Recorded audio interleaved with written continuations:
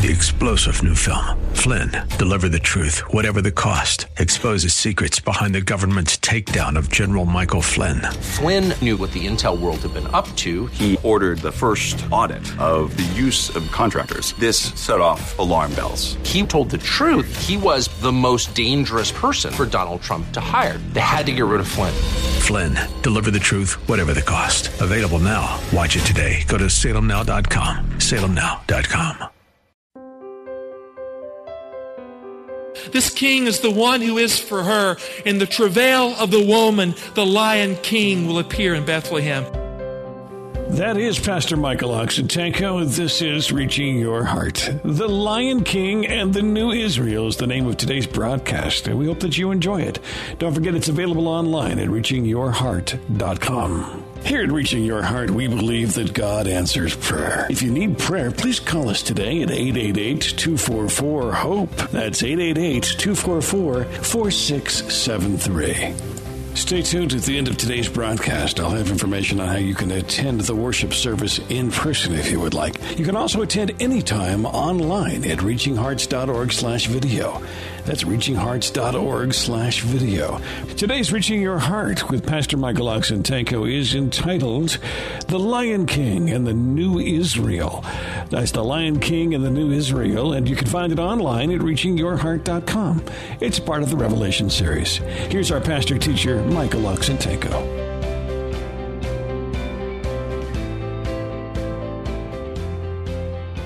Jacob, who became Israel by promise, by his name change, he had 12 sons, and he was the formative principle, the epigenetic principle that gave rise to the nation of Israel. And providence had led their entire family through tragedy and the leading of God into Egypt to become the nation of Israel that would bless the entire world. And as Jacob was dying on his bed in Egypt, the Holy Spirit moved upon him and granted him prophetic utterance that would shape the future of the world. Tribe by tribe, one son at a time, the patriarch unfolded the future as he took his children to his side and he blessed them. And when he came to Judah, he predicted the coming of the Lion King, the tribe of Judah. Genesis 49, verse 9. Let's take our Bibles and look at this. Here it's very clear. He proclaimed Judah as a lion's whelp. From the prey, my son, you have gone up. He bows down. He lies down as a lion. And as a lion, who shall rouse him? The scepter shall not depart from Judah, nor a lawgiver from between his feet until Shiloh comes, and to him shall be the obedience of the peoples. In verse 9, Jacob describes the quality of his son Judah. He describes it in prophetic context with an eye for the future. And the basic message in verse 9 is very clear. Don't rouse the lion's wrath. Don't mess with the lion of the tribe of Judah. Judah's a lion's whelp, and you better not make war with the lion. Verse 10 is a deliberate prophecy for the future that follows the description of Judah as a lion. Before there was a king in Israel, before Israel had become a nation for itself, and before God led his people out of Egypt, Jacob bowed his head, and according to the book of Hebrews, on his staff he bowed his head too, and he prophesied with his dying breath that Judah would be the tribe that held the scepter in its hand to the end of time. After Israel entered the promised land under Joshua, the servant of Moses, they were at first ruled by the judges. Now some people say, well, who on earth are the judges?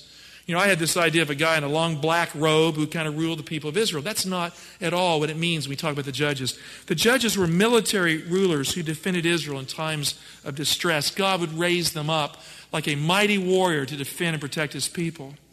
But in time, the people of Israel grew weary of the judges. They clamored after a king like the nations around them. They forgot that God is their king.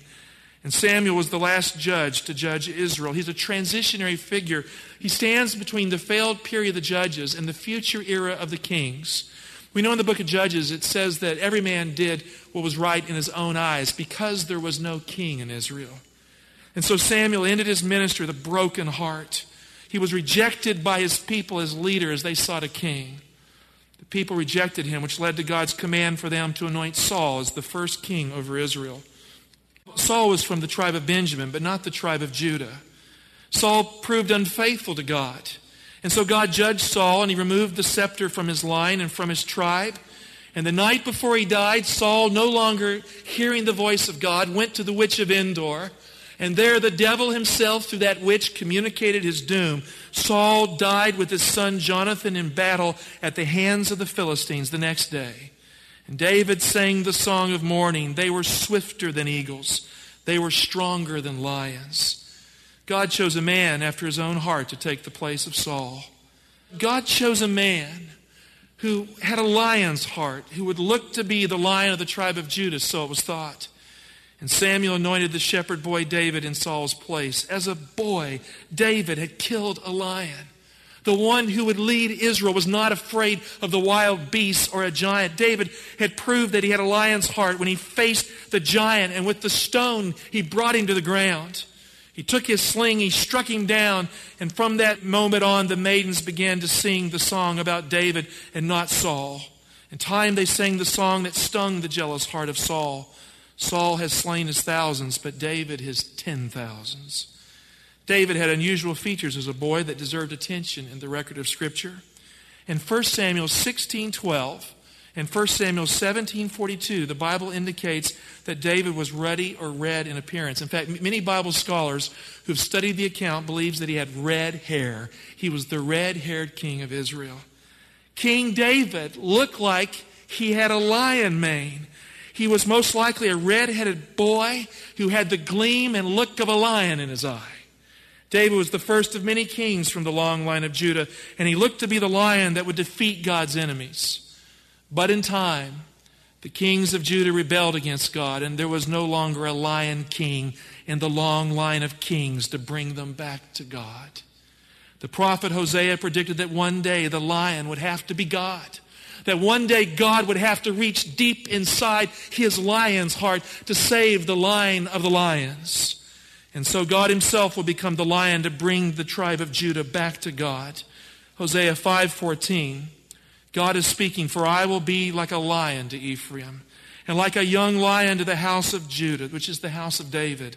"I, even I, will rend and go away. I will carry off, and none shall rescue. I will return again to my place until they acknowledge their guilt and seek my face.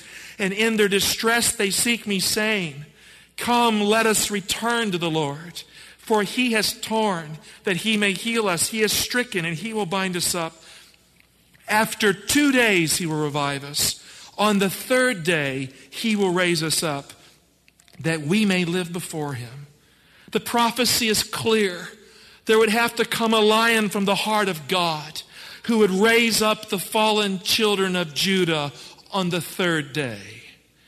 In Genesis 49, the prophecy of Jacob pointed to a lion king that would hold the scepter for the future. And David looked like a lion, but in the end, God himself promised that he would become the lion to save Judah. So on the third day, we are to look for the lion of the tribe of Judah. The prophecy of Jacob was specific in Genesis 49, verse 10. Let's take our Bibles, turn back to it. Jacob, as he was dying, as his head was bowed on his bed, upon his staff, he prophesied, "The scepter shall not depart from Judah, nor a lawgiver from between his feet until Shiloh comes, and to him shall be the obedience of the peoples." The Hebrew literally says peoples there. The scepter shall not depart from Judah. That means the last king would come from Judah. Now, this prophecy cannot refer to David because David was the first king of the line of Judah. The lion king that would come with a right to rule forever would not be the first king. He would be the one at the very end who would stand and take his place. Jacob said he is the lawgiver. The lion king would not come to do away with the law of God, but to establish it in the heart of every man and woman who loves God. And Jacob said, "Shiloh comes." So who is Shiloh? Who is this lion king here described as Shiloh? Shiloh is a Hebrew word that can be broken down to 3 words. The SH, Shah, is a relative pronoun particle, and it means who. The L comes from a preposition that means for. And the OH is a pronominal suffix that means her. It's feminine. Shiloh literally means the one who is for her. When he comes, the one who is for her, the gathering of the peoples, the obedience of the peoples will be unto him. He is coming from the tribe of Judah to rule the world. Shiloh is the lawgiver, and he has a right to rule the peoples of the earth with the scepter of God. The Lion King was destined to become the king of all humanity, and the Lion King would rule the future with the scepter and staff of Judah. And Jacob said, to him shall be the obedience of the people. Shiloh means the one who is for her. Shiloh must come, and he will be the Lion King. So who is this one who is for her?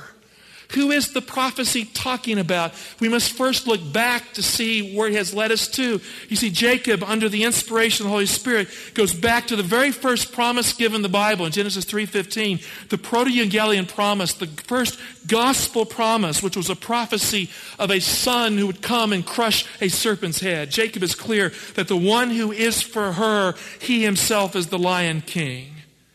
Now, I don't know about you. I have a cat at our house that's Egyptian. Do anyone have an Egyptian Abyssinian cat at their home?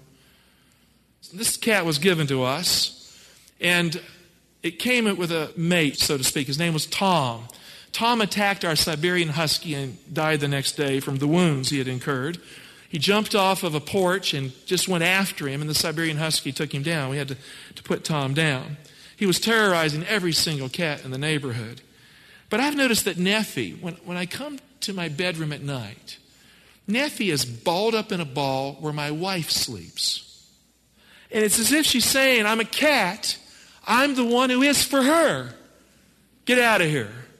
And there's been many a time where I would suspect that Nephi's affection was preferred over mine. I am jealous today.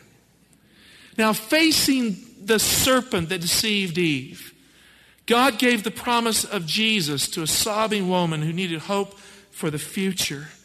He gave the promise. In Genesis 3:15, God is speaking to the serpent on behalf of the woman in judgment. God says, and I will put enmity between you and the snake, between your seed and her seed. He shall bruise your head, and you shall bruise his heel. In the prophecy, the seed of the woman is a male child who will crush the serpent's head. Now, I've thought long and hard, what kind of animals in nature can crush a serpent's head? Antoine Louis Barre was a gifted French sculptor who studied the animal kingdom well. He is famous as a sculptor of animals and especially lions. And he knew that only certain animals have the ability to crush a serpent's head. Only certain animals can be fast enough and strong enough to take down a venomous snake and not die in the process. He no doubt had learned from those who travel abroad that a lion can crush a serpent's head. 1832, Rittenhouse Square in Philadelphia, Pennsylvania. He put together this sculpture, you see, bronze of a lion crushing the head of a serpent in battle. God promised that one day, the one who is for her, the Lion of the tribe of Judah, will crush the serpent's head. And Jacob made it clear on his deathbed that he would be the Lion King. It's no accident that Jesus was born to the tribe of Judah. And it is no accident that Jesus was born in Bethlehem, the city of David. The prophecy had been given that the coming king would come from Bethlehem, but paradoxically, the coming king would also come from eternity. He would come from God's land, not just David's land. Two kings would meet in one body. Two kings would morph into one. The Lion King would not just come from the city of David. The Lion King would come from the ancient past to save the people of David as the Lion of God. Micah 5 verse 2, the prophet prophesied looking to the future, but you, O Bethlehem Ephrathah, which was the city of David, who are little to be among the clans of Judah, from you shall come forth for me one who is to be ruler in Israel, whose origin is from old, from ancient days. The Hebrew says literally, from the east, from days of eternity. The king that comes from the rising of the sun is the Lion King. And so the prophet Micah makes it absolutely clear that the Lion King is, in fact, the one who is for her. You see in verse 2, he comes from eternity. Look at verse 3 in the context. Therefore he shall give them up until the time when she who is in travail has brought forth. Then the rest of his brethren shall return to the people of Israel. What is Micah saying? He's saying that this king is Shiloh. This king is the one who is for her. In the travail of the woman, the Lion King will appear in Bethlehem. Shiloh is coming. And Jacob made it very clear. He would come and the obedience of the world would be given to him. Micah says the remnant of his brethren shall return to the people of Israel after her travail. The sin of Judah weighed heavy on the heart of God until one day God said, I've had enough with these corrupt kings. I'm tired of the long line of failed kings. And in the 6th century, Nebuchadnezzar came. He leveled the city of Jerusalem. He destroyed the temple. It was a judgment of God upon people who took paganism and brought it right into the worship of God. And he captured the last king of Israel as he was trying to escape. He took the king of Judah. We'll continue with today's Reaching Your Heart and Pastor Michael Oxentenko in just a moment. If you'd like to attend the worship service, I will have details on how you can do that here at the close of our broadcast today, so please stay tuned. You can always attend online at reachinghearts.org/video. That's reachinghearts.org/video. Many archived messages are available there for you, and you can attend the live service in streaming format at that website, reachinghearts.org/video. Let's continue now with Pastor Michael Oxentenko in today's Reaching Your Heart.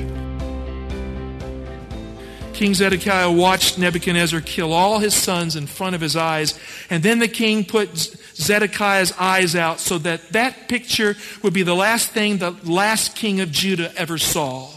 The last memory of sight for the last king, the failed king of Judah, was the death of every one of his sons. So who would come to fulfill the prophecy? Who would come to meet the holy oracle in time and space? Centuries passed and no king arose in Judah. The promise looked like it had been blown away by the winds of time and delay. But then at the appointed hour, a star appeared in the eastern sky. It led the Magi to the city of David in Bethlehem, where they found a baby boy lying in a manger. A baby's cry broke the silence of the night that pointed to the light of a star that was rising in the east. Herod the Great feared the truth that a king was born in Bethlehem that would end his kingdom. He feared the truth that all kingdoms must bow to the Lion King. And so he struck down the male children of Bethlehem. But Jesus escaped to Egypt with Mary and Joseph. When Jesus died on the cross of Calvary, he had been harassed and harangued by demons. He had been pursued by evil religious leaders. He had been ridiculed and mocked because of his humble origins. He had appeared from the line of David through an obscure person named Joseph, adopted in to the holy line, the son of David and the Son of God. And as he faced the specter of the cross, he had this to say: now is the judgment of this world. Now the ruler of this world will be cast out. It is time to crush the serpent's head. And I, if I am lifted up from the earth, I will draw all peoples to myself. Looking back to the promise of Jacob on his deathbed. To him shall be the obedience of the peoples. At the cross of Calvary, Jesus proved beyond a shadow of a doubt, friend, that he is the Lion King. Jacob's prophecy on his deathbed just before he died is fulfilled in the Lion King who died on the cross for every man and woman. The inscription in Latin, Greek, and Hebrew over the cross is timeless. Jesus, King of the Jews, the Lion King. Genesis 49, 9 and 10 again. Jesus, Judah is a lion's whelp. From the prey, my son, you have gone up. He bows down, he lies down as a lion, and as a lion, who shall rouse him? The scepter shall not depart from Judah, nor a lawgiver from between his feet, until Shiloh comes, the one who is for her, and to him shall be the obedience of the people.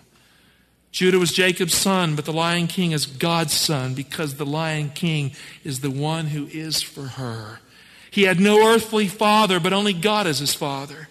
The Lion King has no human father. The promise was not made to the man. It was not made to Adam. It was made to her, the one who is for her, who would rely on God to be his father, but would be a friend and fellowship partner, but more than this, a brother of humanity through the line of the woman. To him is the obedience of the peoples. This is the context for the one who appears in Revelation 5 to open the book with 7 seals. If we don't understand this context, the drama of Revelation 5 makes no sense.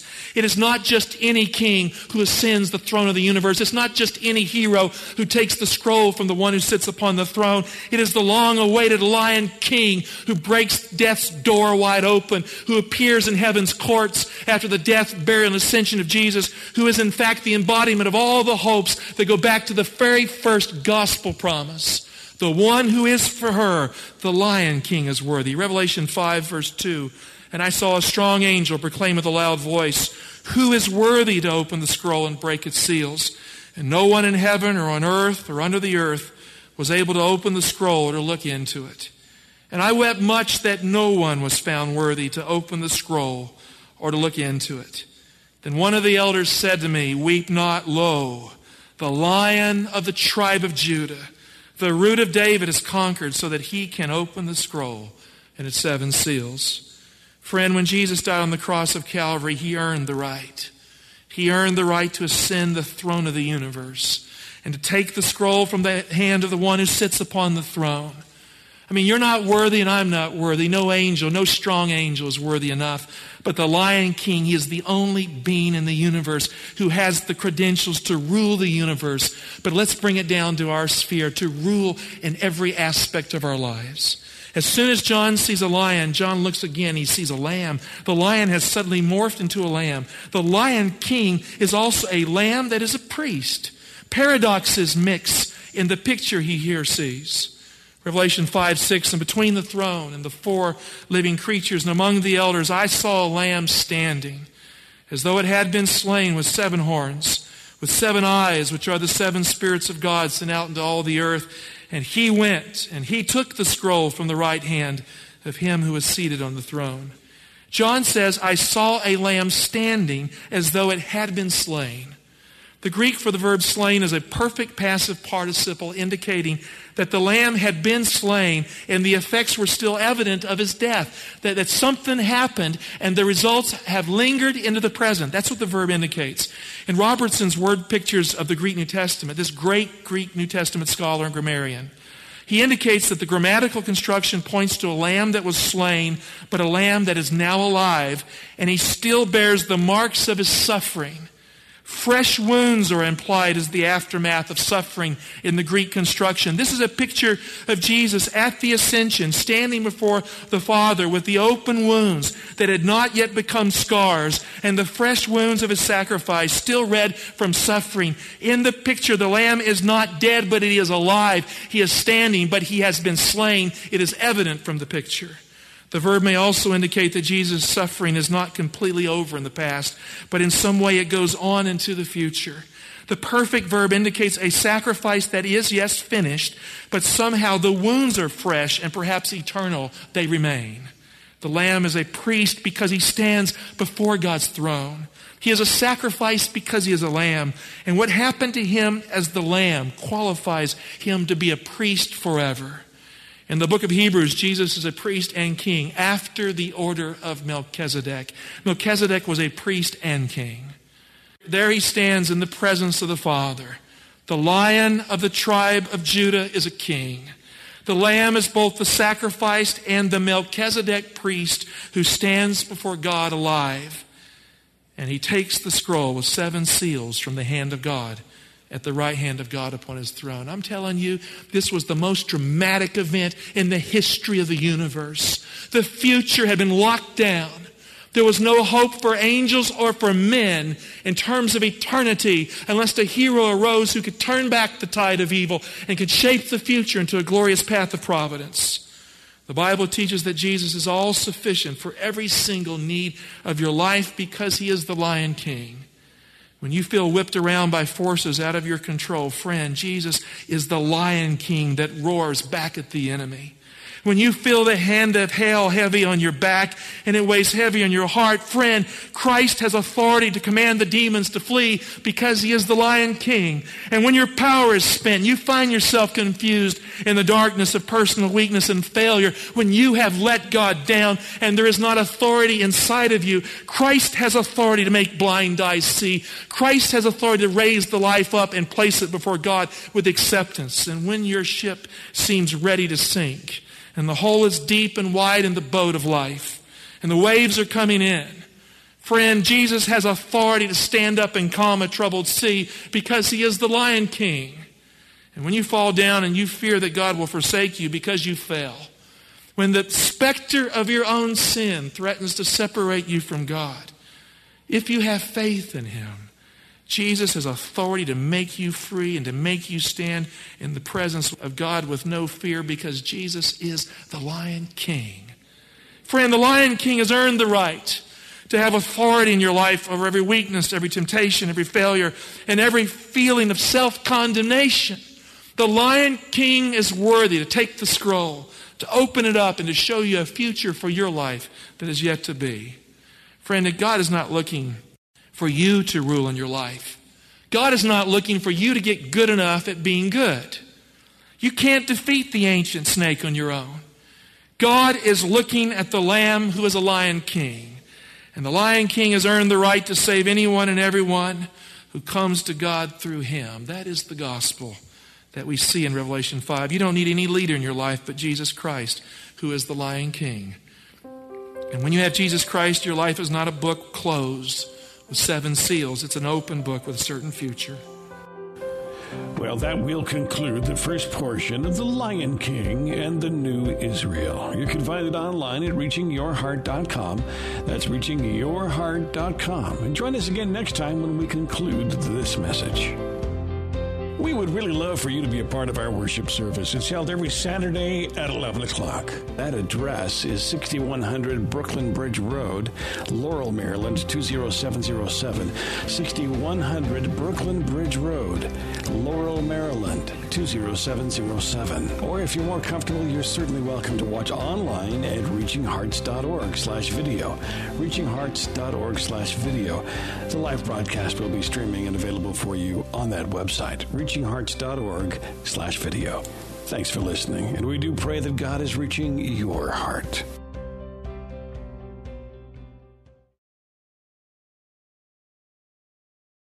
Three-star General Michael J. Flynn, head of the Pentagon Intelligence Agency, knew all the government's dirty secrets. He was one of the most respected generals in the military. Flynn knew what the intel world had been up to. He understood its funding. He ordered the first audit of the use of contractors. This set off alarm bells. The explosive new documentary, Flynn, Deliver the Truth, Whatever the Cost, uncovers the facts behind this scandal. Flynn told the truth. He was the most dangerous person for Donald Trump to hire. I find out the worst enemy that I'm going to face in my life is right here in America. They took my assessment and they wanted me to change it. And I was like, I'm not changing it. They had to get rid of Flynn. With in-depth interviews, archival footage, and never-before-seen personal records of the man behind the headlines. I just felt like I was drowning. Flynn, Deliver the Truth, Whatever the Cost. Available now. Watch it today. Go to salemnow.com. salemnow.com.